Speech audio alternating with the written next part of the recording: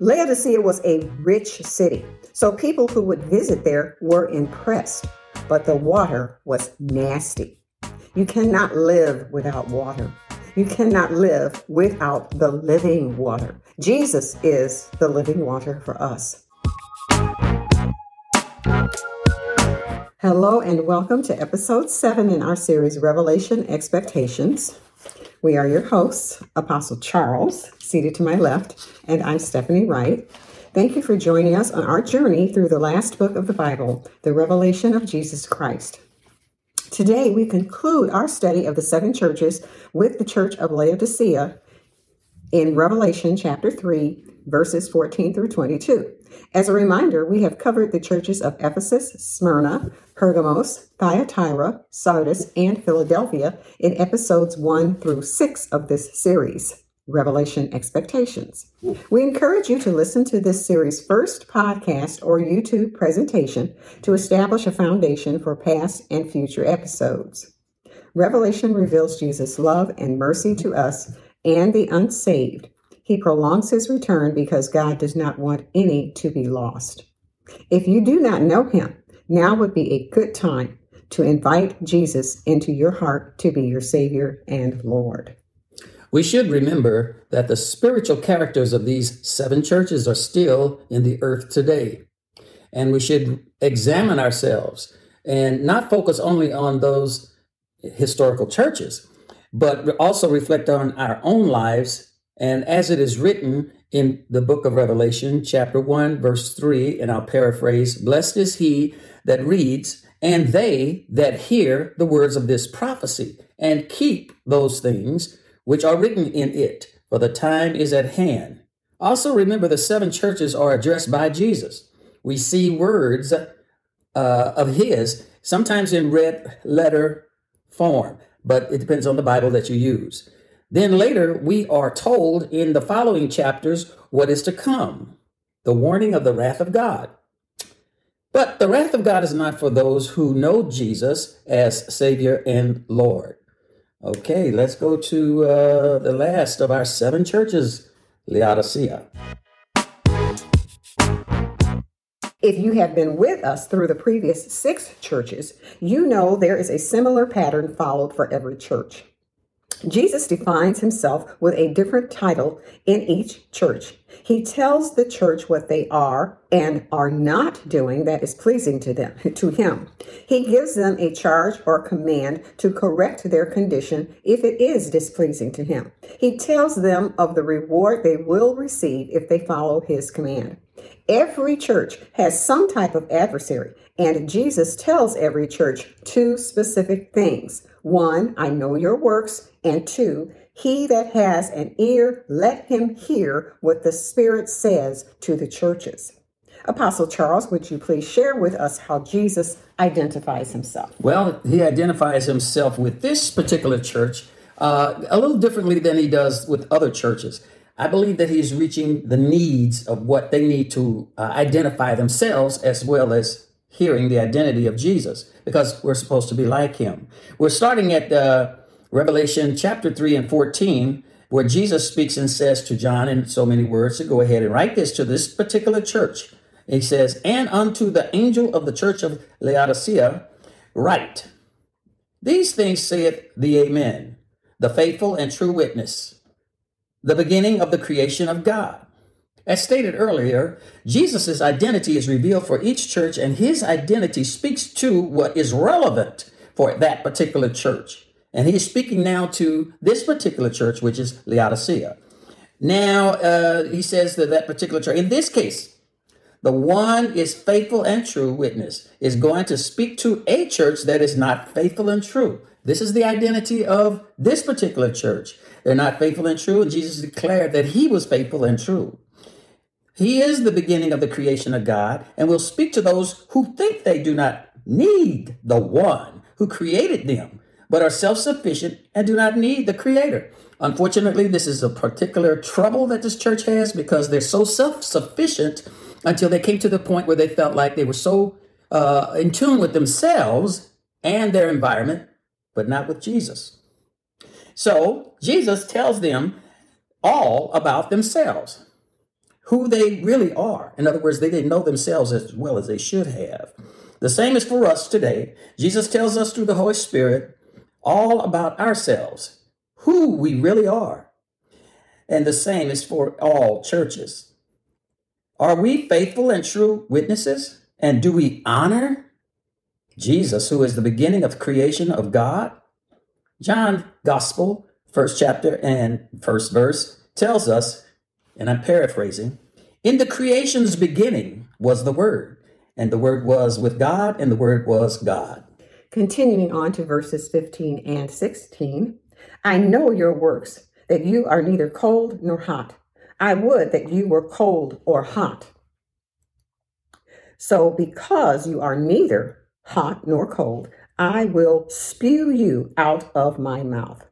There is a history behind this particular verse and other verses related to the Church of Laodicea. Drive Through History, a series narrated by David Stotts, gives a very good background on Laodicea, which we will share throughout this lesson. Laodicea piped its water in from two different locations, Hierapolis and Colossae. The water from Hierapolis was from the hot springs. Water from Colossae was cold.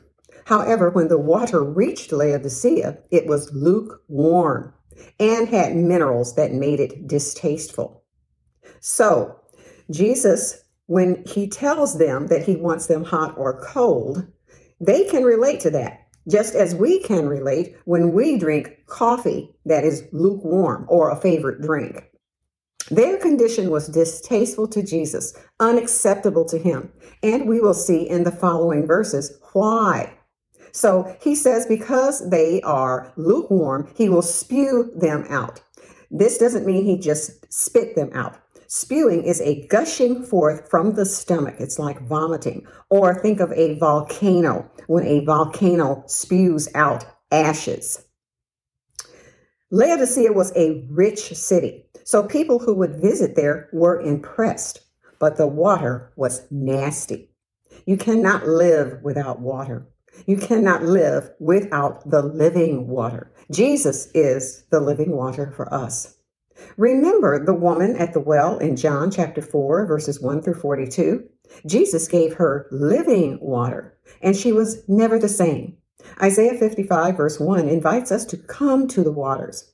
Even if you have no money, you can come to buy and eat, buy wine and milk without money and without price. Jesus asks nothing of us but for us to come to the living waters, come to him. He is the living waters. And John chapter 7, verse 38 says, he who believes on me, as the scripture has said, out of his belly shall flow rivers of living water, a reference to the Holy Spirit. Apostle Charles, do you have something additional? Well, no, not at this point, but I'd like to reflect on the fact that we're getting ready for verse 17.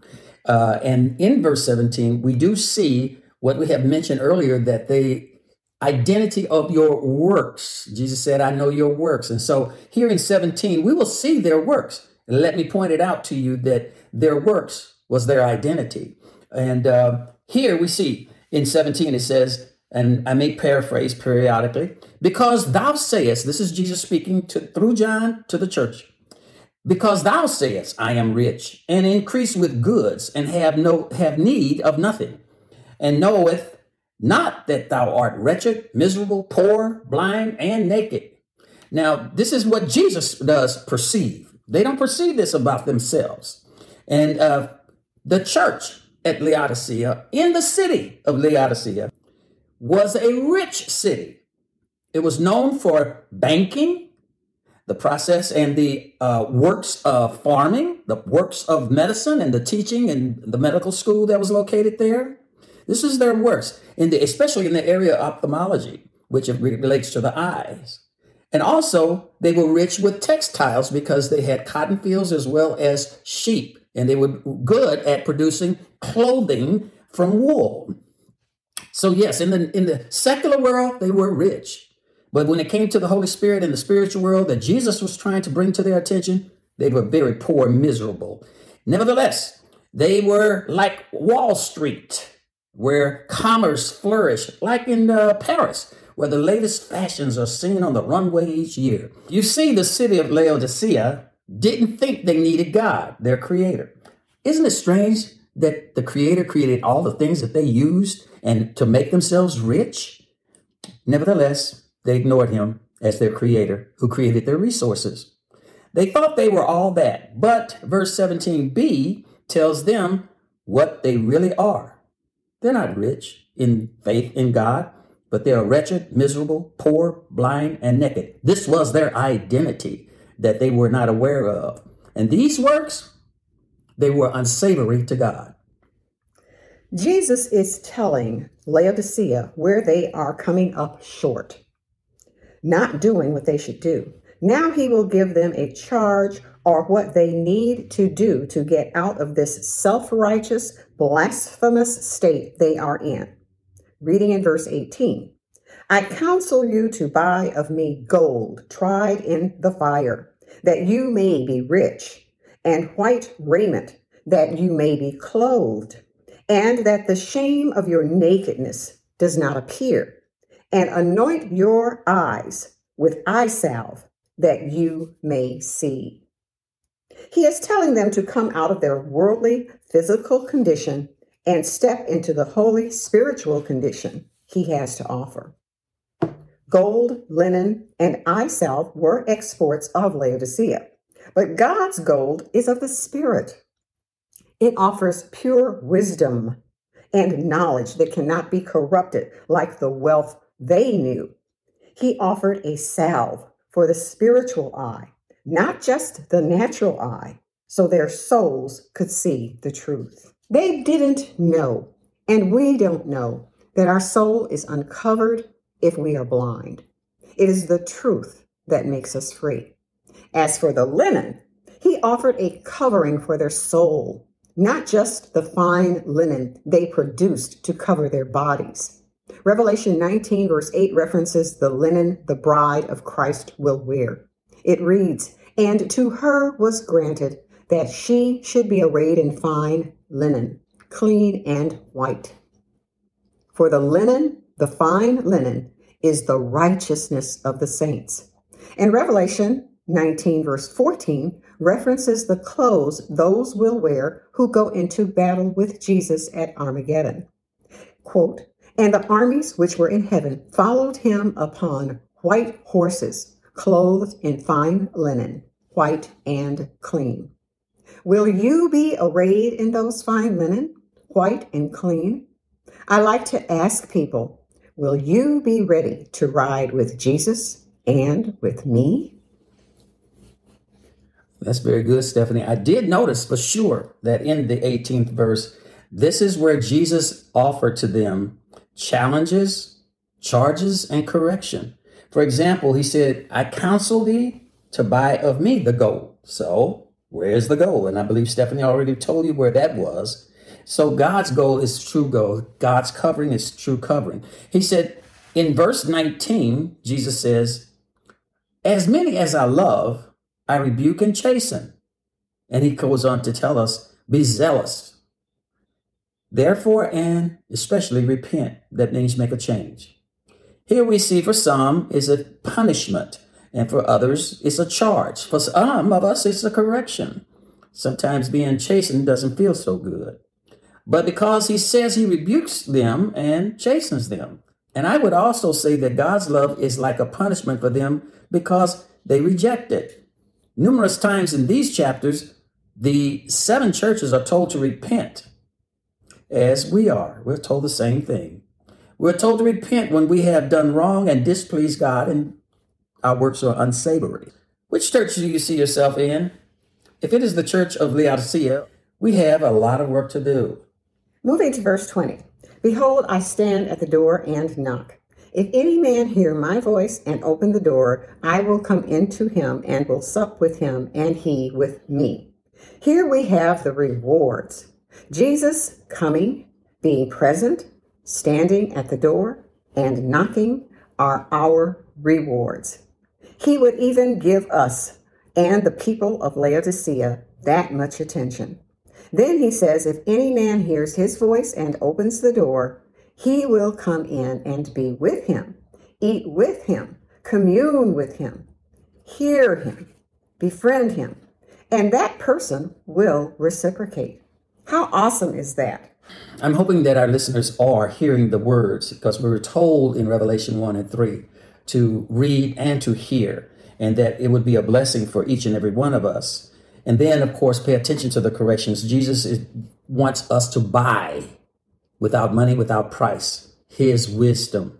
It's great and wonderful for all of us to be able to be productive and in this world. But nevertheless, we need to be productive in Christ. And the only way you can be productive in Christ is to be in Christ. So we want to encourage you.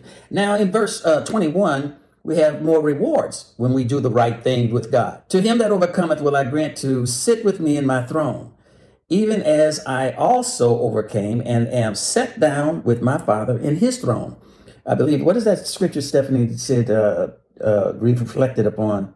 We are living in heavenly places. You remember that? Seated in heavenly places. We are seated in heavenly places. So the Lord is promising a reward to be seated in heavenly places with Jesus, because he will be there with his Father. So we want to encourage you to do so. The Laodiceans are told that if they overcome those things that they have succumbed to, believing that they were rich when they were really poor, turning their backs on God, and thinking that they didn't need him, if they overcome these things, Jesus says that they will sit with him in his throne. Now, that's some kind of reward. Verse 22 tells us that he that hath an ear, let him hear what the Spirit, the Holy Spirit that is, saith to all the churches then, the churches now. This admonition was given to this church, who is listed as the last church of the seven, and repeated to all seven churches, along with, I know thy works. Remember, we must reflect on what is said to the seven churches as they apply to us. It doesn't matter what church you belong to. God says, hear what the Spirit of God says to you today. Why do we need to hear? Because the time is at hand, according to Revelation chapter 1, verse 3. We close with the invitation we opened with. If you do not know Jesus, now would be a good time to invite Jesus into your heart to be your Savior and Lord. Well, this concludes our journey with Jesus through the seven churches that he spoke to.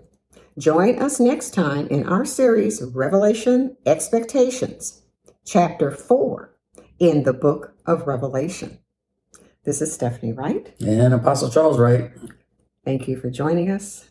See you next time. If you want to contact us or comment on this podcast, please visit our website at cgmissions.com/podcast, where all episodes are available by category and series format. You may also view these episodes on our YouTube channel, the symbol at CG Missions Inc. or INC.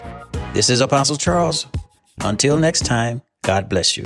Charles George Missions is a 501c3 nonprofit organization. Donations are tax deductible. Donations may be made through our website, cgmissions.com.